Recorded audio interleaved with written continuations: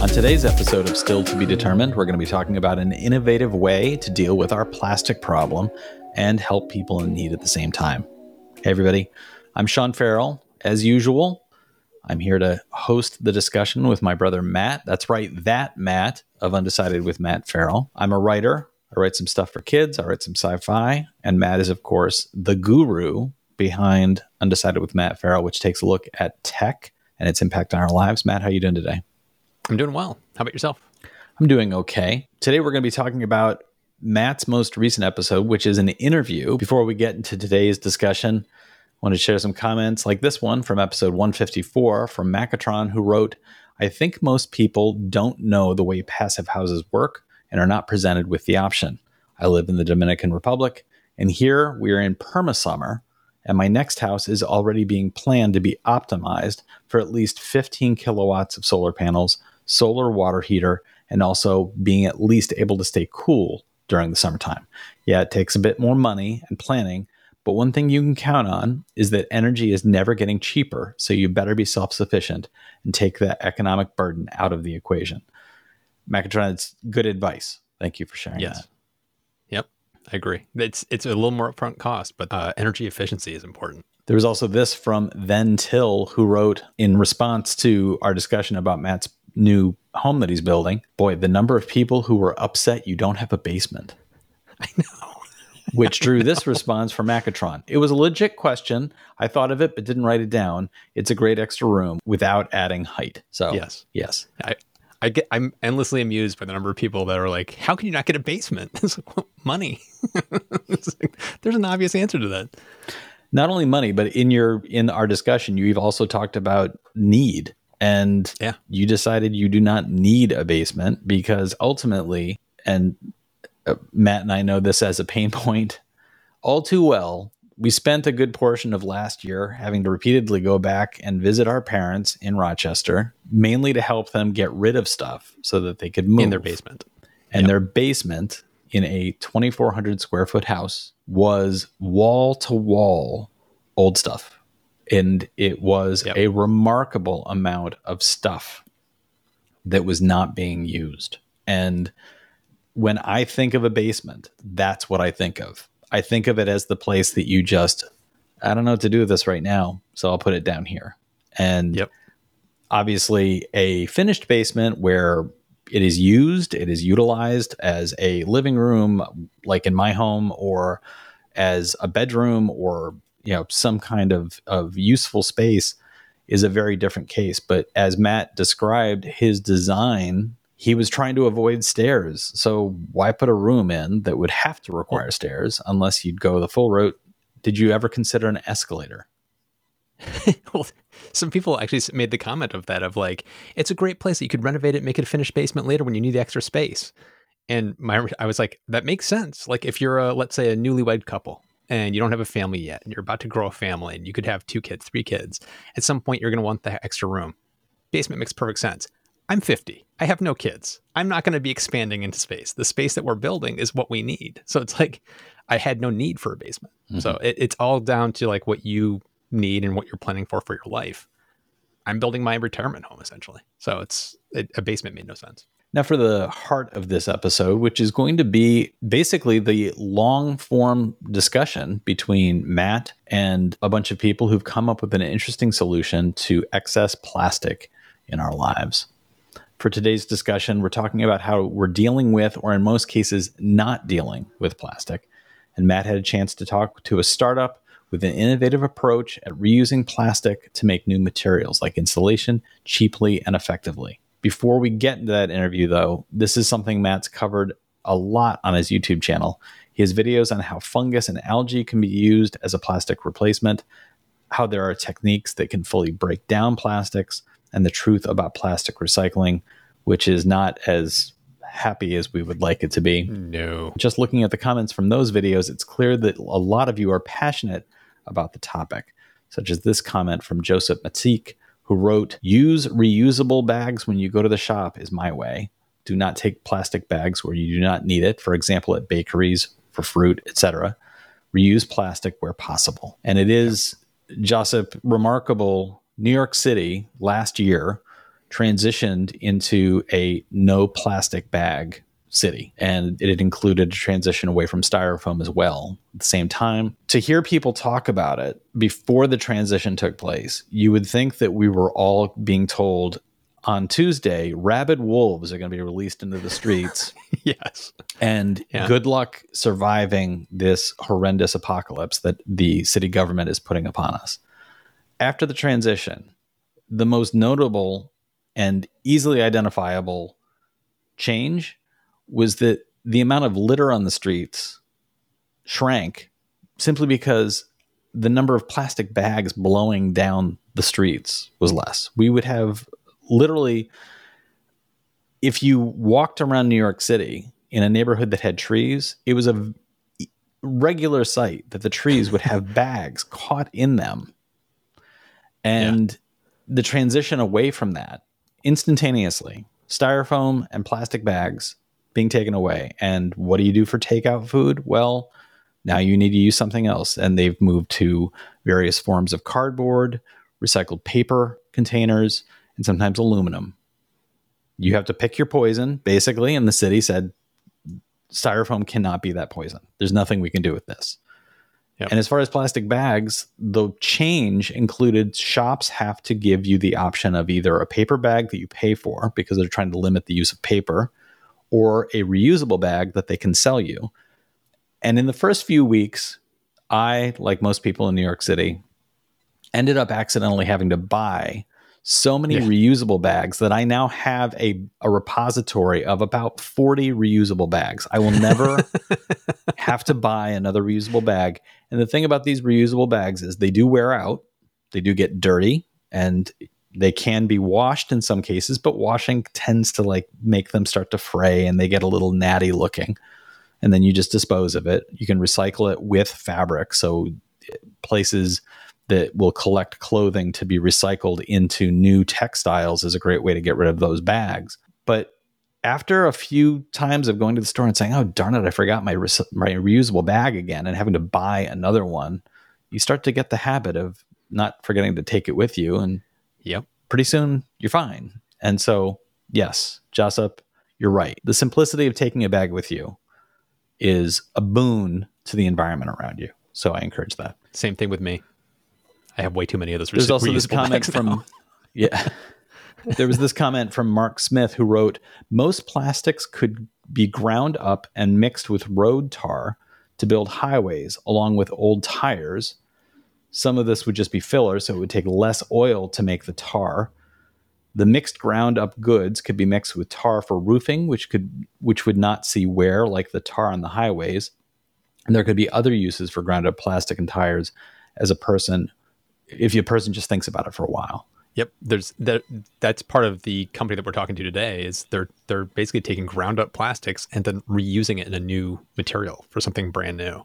It's one of those, well, facepalm. Like, there's got to be good ways that we can recycle effectively, and that's a good use case. There's also this idea around how seaweed could be the future of plastic. The comment from No More, I don't think we're going to see one solution to fix our plastic problem. I hope we don't. Having only one solution would be a poor decision. Diversifying the solutions is key to enabling the massive scale we need, and also to ensure that a problem with a specific solution doesn't cripple production. And this is a good reminder of don't cut off your nose to spite your face. Exactly. Yeah, I'm a big believer of that. Not cutting off your nose, Sean. Yes. Thanks for joining me on that.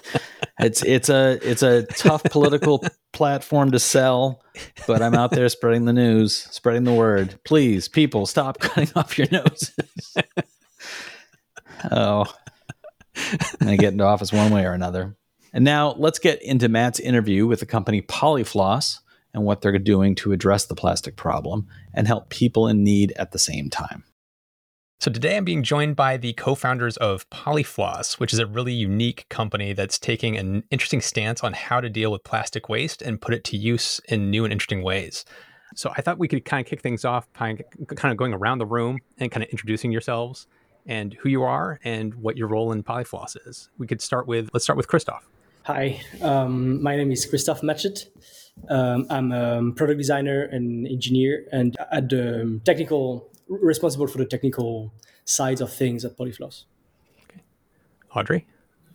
Hi, I'm Audrey. I'm one also of the original co-founder of the Polyfloss Factory, and I'm a project manager and operation manager in the company. How about you, Emil? So my name is Emil de Vischer. I'm engineer, PhD in engineering and design, and I'm of course one of the co-founder of the Polyfloss, and I'm currently the CEO, I guess. I handle all the finances, strategy, hiring processes, and everything. Right. So to kind of kick things off, as far as what Polyfloss is, I was curious if you could kind of walk through the basics of it's a machine that can take plastic waste and turn it into kind of like a cotton candy like fibrous plastic material. Is that correct? A high level overview. Can you kind of walk through what the machine is and like what the inspiration was behind its creation? Okay, so yeah, the Polyfloss. Well, initially we were looking at considering waste as the new resource in a way. So we were focusing on waste, and we realized by visiting a series of initiatives in who are dealing with waste that plastic was a huge issue because there's no tool, there's not knowledge around plastic recycling, contrary to metal or wood or textiles. Mm-hmm. And we started analyzing plastic waste and plastic use, and we realized that one of the unique capacities of plastic is to be able to take different forms. Right, it can be squishy, it can be hard, it can be foam, etc., etc. And so this, in particular, the foamy aspect or the cushiony aspect, is very unique to plastic. Anywhere you have something cushiony, it needs to be plastic in, I don't know, a sofa or shoes. And so we were looking at ways to create foam out of waste plastic in a very simple way. And that's when we thought of cotton candy, which is not exactly foam, right? It's more like a non-woven textile, but it has similar properties. And this is where we started to experiment with cotton candy principles. Of course, it's different speed, different temperatures, but it's this exact same technical logic, right? It's a rotational heated oven, basically, where fibers are extruded through holes by centrifugal force and blown by airflow. And these fibers can, of course, be used as a foam. So for packaging or for insulation, we might talk about it later on. Mm. But we also realized, and this wasn't necessarily planned in the beginning, that it's a non-woven textile. So suddenly we can also use it as a textile. So we can felt it, we can weave it, we can knit it. So it opened up a whole lot of new techniques to be able to use waste plastic. And we can also remelt it in pretty simple molds. Now, of course, it wouldn't make sense to remelt it totally and get back to a complete, plain, rigid plastic piece because it wouldn't need to go through the fibers. But you can remelt it partially, and then you obtain a monocomposite multi-structural piece, right, with some parts which are still foamy and some parts which are rigid, which Mm-hmm. can make very interesting and light and insulating pieces. So this is kind of the very brief and fast context. Yeah. I mean, from a technical standpoint, like I don't know if like Christoph, you'd be the one to answer this one, but like for the machine itself, like how big is it, and like how difficult, like how does it operate? Like how does the machine actually operate? So as Emil said, it's the exact same principle as candy floss. Mm-hmm. So the material is added in a rotating pot that is also heated, and the plastic melts, reaches the correct viscosity, and then is able to go through the tiny perforations, and then that's how we have, basically it's like a drop that pulls fiber behind it. And then we blow on it to direct it towards the collecting unit, and also this blowing helps to cool down and stretch the fiber to make something very thin and very long. So and of course it's similar to candy floss, but of course the settings, the temperature, the speeds, everything is different, and we had to adapt it to plastic. Right. So now you've got this candy floss that you've described how you can kind of change its form. So it sounds like you can make insulation, you can make something semi-rigid. What are the things that you're actually making out of it today? Like, what are you actually creating? Now we are mostly working with insulation, but on previous project we've been putting this machine in a workshop in Madagascar, where the team there is able to thread the fibers into thread, and then it's been woven, it's been knitted. It's very nice because you can't really recognize the origin of the material when you see the woven sample. Right. It's very interesting. So it can be made into pretty much whatever you want, essentially. It can be made into insulation for a home, blankets, clothing.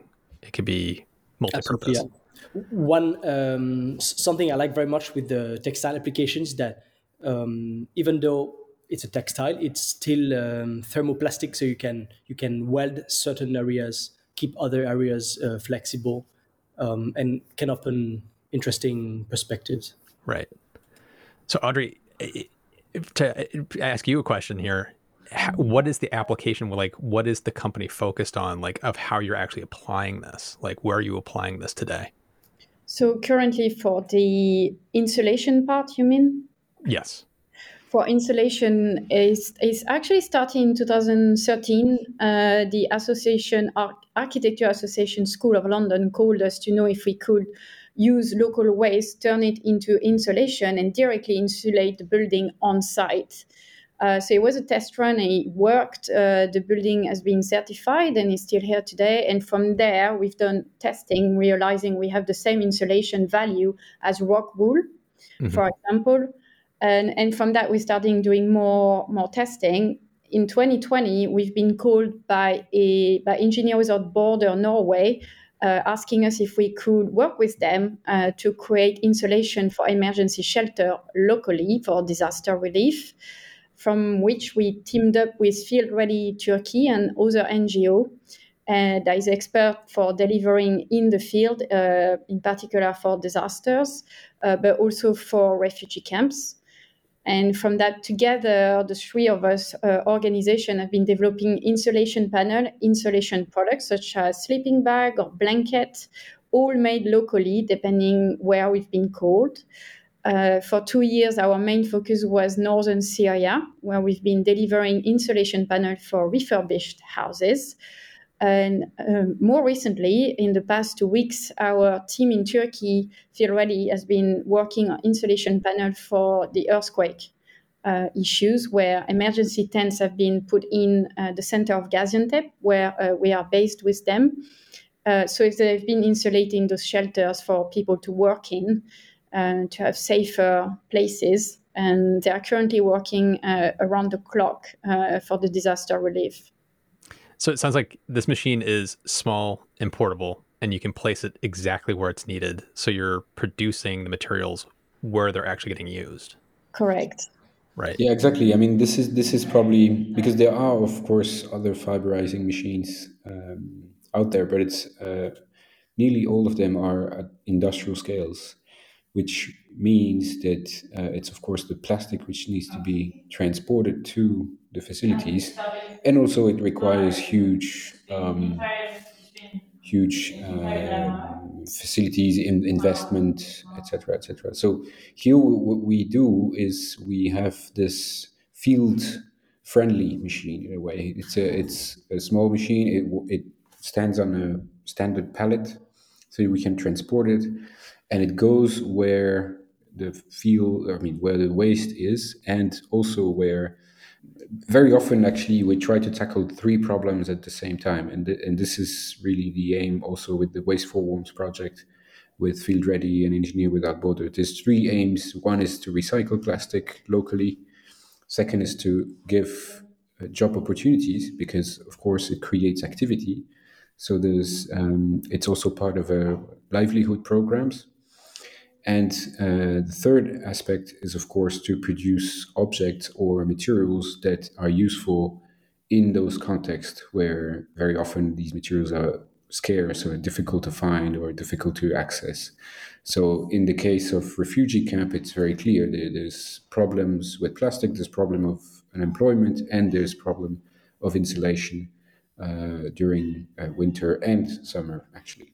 Mm-hmm. So we try to tackle these three challenges with one machine that can then, of course, change place. Right, it goes into one camp, it insulate, processes the plastic, but it can then move to the next camp once this camp has been insulated. Of course, sometimes they're huge camps, so Mm-hmm. so it might take quite a long time. But principle is that it's really a transportable and versatile machine. It can be also, it's fairly easy to use. So it requires a bit of training, but it doesn't require very high technical skills. So we can also like place it in areas. Basic knowledge can be acquired. So it does sound like it is easy to operate, so it's easy to train. So when you're moving this, like you went to Turkey or Syria, is there somebody from Polyfloss that's there the entire time running it, or are you training somebody there and then they're operating it on their own? We are training people on site. So, for example, the Turkish example, we have a workshop in Gaziantep University with the machine over there, and our team has been trained. They are all engineers.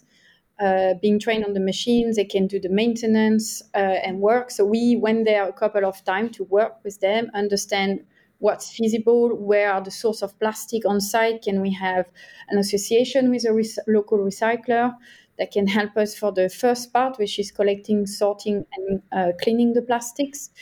And now they are fully autonomous with the machine and the product design. And what kind of, like, at least two questions for me, like where are you sourcing the plastics locally, and what kind of plastics are we talking about? Like PET, I'm assuming like plastic bottles and things like that. So what about those two things? So Polyfloss only operates with polypropylene and PET plastics. So, for example, the plastic water bottle plastics are one of the most common that we recently started working with. In Gaziantep, currently, to be honest, is yogurt containers, those really large white yogurt container. We found a recycler that pelletize those waste and clean them and can deliver to our team in Turkey. Of course, there is different sources, but usually it's food containers that is the most useful for us. Gotcha. Yeah, there's quite a lot of different. I mean, when we talk about polypropylene, people might not know what it is, but it's actually present really everywhere, right? I mean, PET is easy because it's very recognizable. It's plastic bottles, and it's always PET, and it's very often also quite clean. Mhm. But then PP is present in many different forms, in medical packaging, in food packaging, in toys for kids, in car parts, in carpets, and plastic cups. All these are PP, and this is a plastic that is very useful because it's very flexible. So it means also the fibers are very flexible afterwards. Mhm. It can be worked out, really as a textile without breaking or anything. Right. There are other plastic that we can process, but at the moment we don't necessarily want because they're much more dangerous to melt. Right, they release gas, and for example, polystyrene or ABS. These are plastic that we recommend not to use because in these contexts, although we try to set up and support in setting up very strict security measures and masks and protection for all the workers, etc. We are not there to control what they actually use and what kind so we try to be quite restrictive on the type of plastic they use in order to make sure that they are not harming themselves with Right. dangerous things. So technically it is possible, but it's dangerous to do because of the Exactly. fumes. So Okay. at the moment we rather Yeah. say not to use it, Yeah. Yeah. rather than say it's possible and then people harm Okay. themselves. So that sounds like one of the big limitations is just for human safety. There's certain materials that you use and don't use. Exactly. Okay. How long has it taken for you guys to get to this point that you're at right now? Like from the seed of the idea to where you are now, how long has it taken you to get here? Well, 10 years, more than 10 years now. Yeah, actually, initially, I mean, the machine and the process, but also all the other elements like, finding the right context, developing the right products, Mm, finding also our kind of business model was very long. And we tested many different things. Initially, when we started having these machines, we thought maybe we could be producers ourselves, like making recyclers, being recyclers. That we could also offer services to like large companies to recycle their waste if they have a constant waste. We thought of leasing. We thought of many different ways, and eventually, I think the most interesting thing for us and for all the people we met is to actually produce, sell, install, train on these machines. This is the core of our knowledge, and the machine themselves have also evolved a lot. I mean, there's been at least 10 different machines really? on with different versions, with different technologies, sometimes with electrical heating, sometimes with gas heating, sometimes with and the first one were resembling candy floss machines very much, but now it doesn't necessarily look like a candy floss machine anymore. It's the same technology, but we have now something that is really dedicated to plastic recycling rather than a kind of cotton candy Right. hacked machine, let's say. So initially it was a hack and then it slowly morphed into something more specialized. Well, we did it ourselves. We never really just bought a candy floss machine and used it with plastic, Uh-huh. but we were basically building the exact same thing, right? We needed to be able to control the heat and the speed, etc., ourselves, but really the design was very similar. And more and more it became a very specialized machine which is uniquely for plastics. Wouldn't work with Yeah. with sugar anymore. Yeah. Yeah. I'm curious, like I was curious what the biggest challenges are. Like during that evolutionary process, what were the biggest challenges that you were running into as you were evolving the machine? I think it's the different types of plastics. Because they all melt at different temperature, they degrade at different temperature. So I think it was the temperature control that is sort of the challenge. So you have Yeah. to you have to dial in the temperature for the specific feedstock. Yes.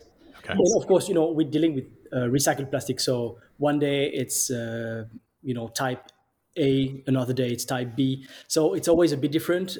We never really know the exact composition of the plastic. So we always have to adapt temperatures and speeds to what we find. Right. So we can't really just give like a setting to the clients. We have to give them a range. They have to do some testing also when they get the new batch Mhm. to make sure we can make floss with it. Now, this is kind of a broad question that I would curious, like if you all have different answers to this.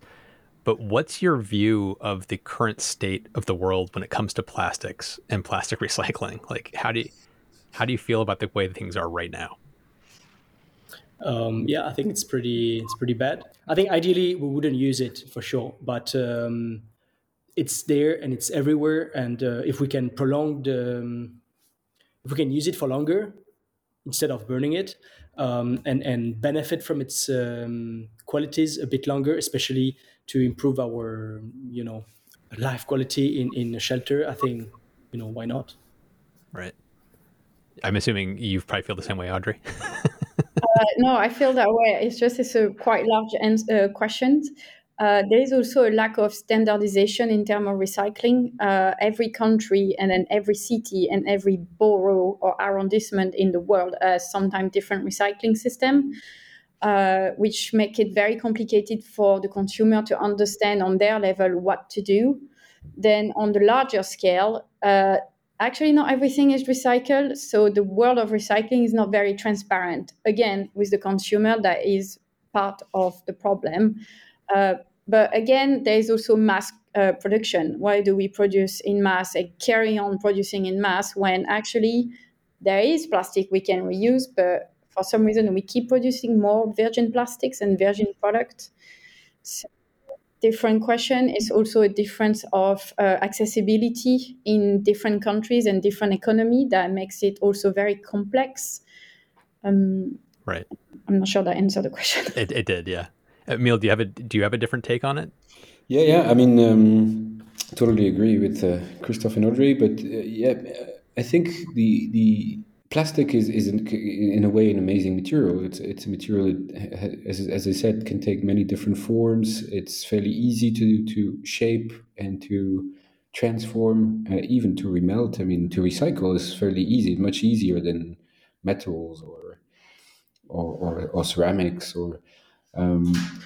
But the problem with plastic is that it was born within industry and science, and there's no local knowledge, there's no tools no craft related to plastic that prevails from the industrial scaling.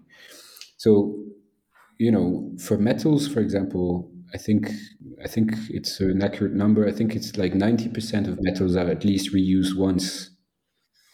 Whereas for plastic, it's about 9%, I think, 8 or 9%. And this difference, it's not related to a technical question because, as I said, it's harder to recycle metals than plastic. Actually, it requires much more heat. It requires much more precise tools, etc. But the difference is, of course, there's the question of value, but that changes all the time, right? The plastic has less value than metal. But I think it's because plastic are only relying on industrial scales. There's no local scrap specialist as there is for metals. Metals are there's a knowledge in metal, like to recognize aluminium from steel. From locally, you can already sort things out, reuse locally what is usable still, then sell what's not used for more industrial processes. And so there's a whole ecosystem that is based on diffused knowledge and tools. And plastic doesn't have that at all. It's only industrial, and even recycling is only industrial, which means that industry hates variability, right? It hates when it gets plastic, bunch of plastic mixed with all together. It can't process that. It needs pure sources, right? It needs constant consistency. Right. So in a way, it's limited to these 9%. In order to get to more than 9%, of course, we could continue developing industrial scale, but it would actually be much more efficient to have local scale combinations or that could be complementary to the industrial scale and then prepare maybe for the industrial scale. And so I think this is really the challenge with plastic. Because production continues to grow every year. This is insane, but I mean, the production of plastic globally is still growing. It's still, and so we don't know what to do with all these that just pile up everywhere. Yeah. Some of the information I've come across is part of the reason we're still producing so much virgin plastic is because it's cheaper than recycling it. As you point out, it's an industrial scale recycling, where what you're proposing is kind of flipping the script, and it's like, well, let's get more local, like we do with metals and woods and things like that. Is that going to help reduce the recycling cost by making it local like that?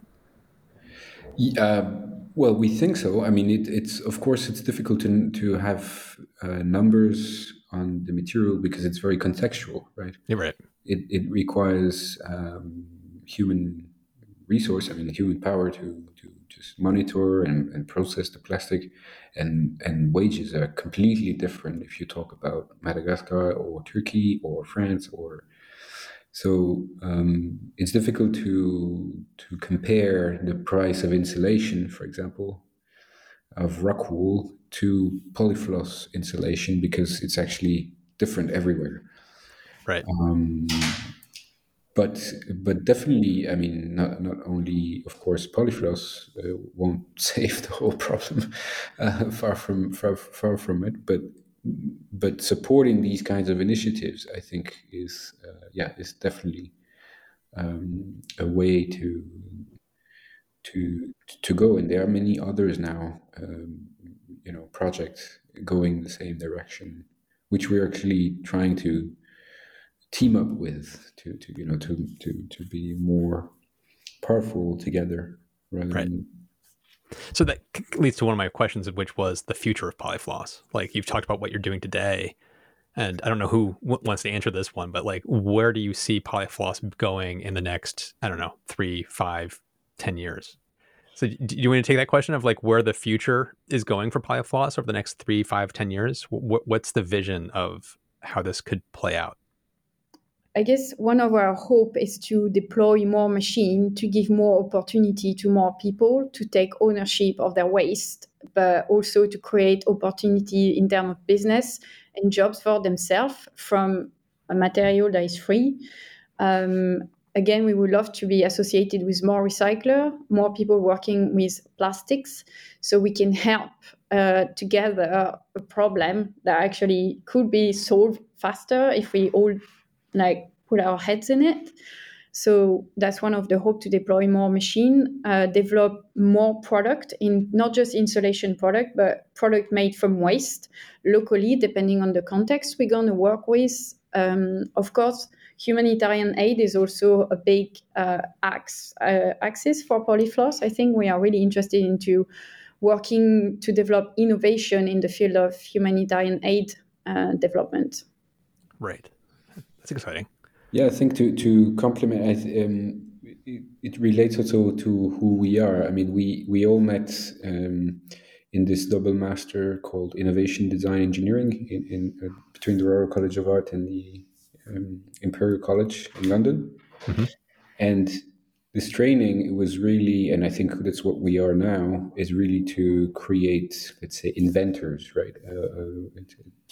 Or design engineers, but that's a bit, and so that's what we do since 10 years. Of course, this Polyfloss, but we all worked on other technologies. We all worked on different, and actually we see, at least I talk about me, but I think we share that. We see Polyfloss as really the first step in a way, as a way to grow a business, to understand context, these contexts, whether humanitarian or development context, really well, and to be able in, let's say, 5, 6, 10 years to have resources to then provide alternative technologies, or also in let's say tech for good, or ethical, social, and ecological solutions, but not necessarily only related to plastic. Because every time we go on site to train people, we realize that there's another issue that could be tackled with another, machine or technology or solution. Whether in Syria or in Nepal, we have 2 machines now there, or in Madagascar. Every time we go there, we realize that there's maybe something else we could do. Now we try not to disperse yet into developing like 10 different machines at the same time. Yeah. So we focus for the moment on plastic recycling And there's still a lot to do, as Audrey mentioned. I mean, we really want to grow and have an impact on a global scale. But I think at one point we will want to start develop other technologies and be again in a kind of ideation and R&D to provide other technologies for these kind of contexts. I love that. The inspiration of, you see a problem. It's not like, oh, what are we going to do? You're inspired to go, I think I can fix that. Yeah. It's Exactly. quite cool. So to kind of round out our conversation, one of the questions I want to ask each one of you is kind of like, is there one thing that you'd want people who watch or listen to this to take away from this conversation? What's the one thing you'd want them to take away? I have a two-part answer to that, maybe. Okay. I think the first one is about team working. One of the things about Polyfloss is that we had the opportunity to meet on a platform that mixed backgrounds, where I have to say I'm not sure on which planet I could have met Nick, Emil, and Christophe. We all come from 4 different backgrounds, different history, and the project exists because of our 4 background mixed up together, our 4 point of view, and being fearless because we are together to solve quite an overwhelming issue, I have to say. So first is multidisciplinary teamwork is one of the things that we can show that innovation is possible at any level within a team that have diverse background and trust each other. That's one part, so team forming. Okay. The second one is about innovation. Even if it looks like a simple answer, it's still an answer in a pool of answer. It's a possibility, one solution in a pool of solution. So if there were more projects that can tackle such a large issue like plastic, together we could solve one part of the issue. I'm not sure I formulate that right, guys. I'm sure Emil has a much smarter way to explain it. Emil is the one that writes really well and speaks really well. I'm the PhD guy, so I'm assigned to writing everything. What about you, Christophe? What's the one thing?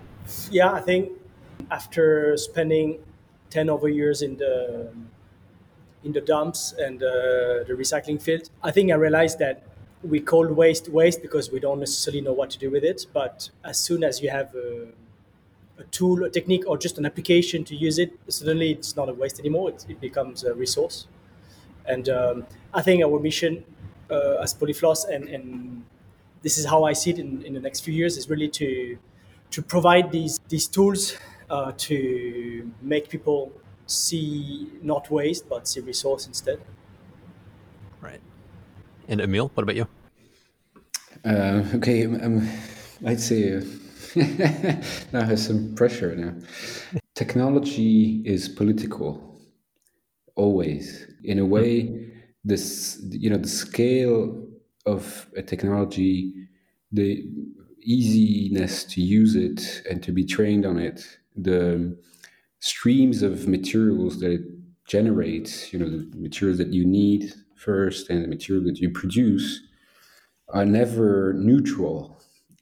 If you produce a machine that is meant for industrial scale, then it will generate an ecosystem that is industrial around it, which then will require certain kind of input, certain kind of output, certain kind of organization, certain kind of companies around it.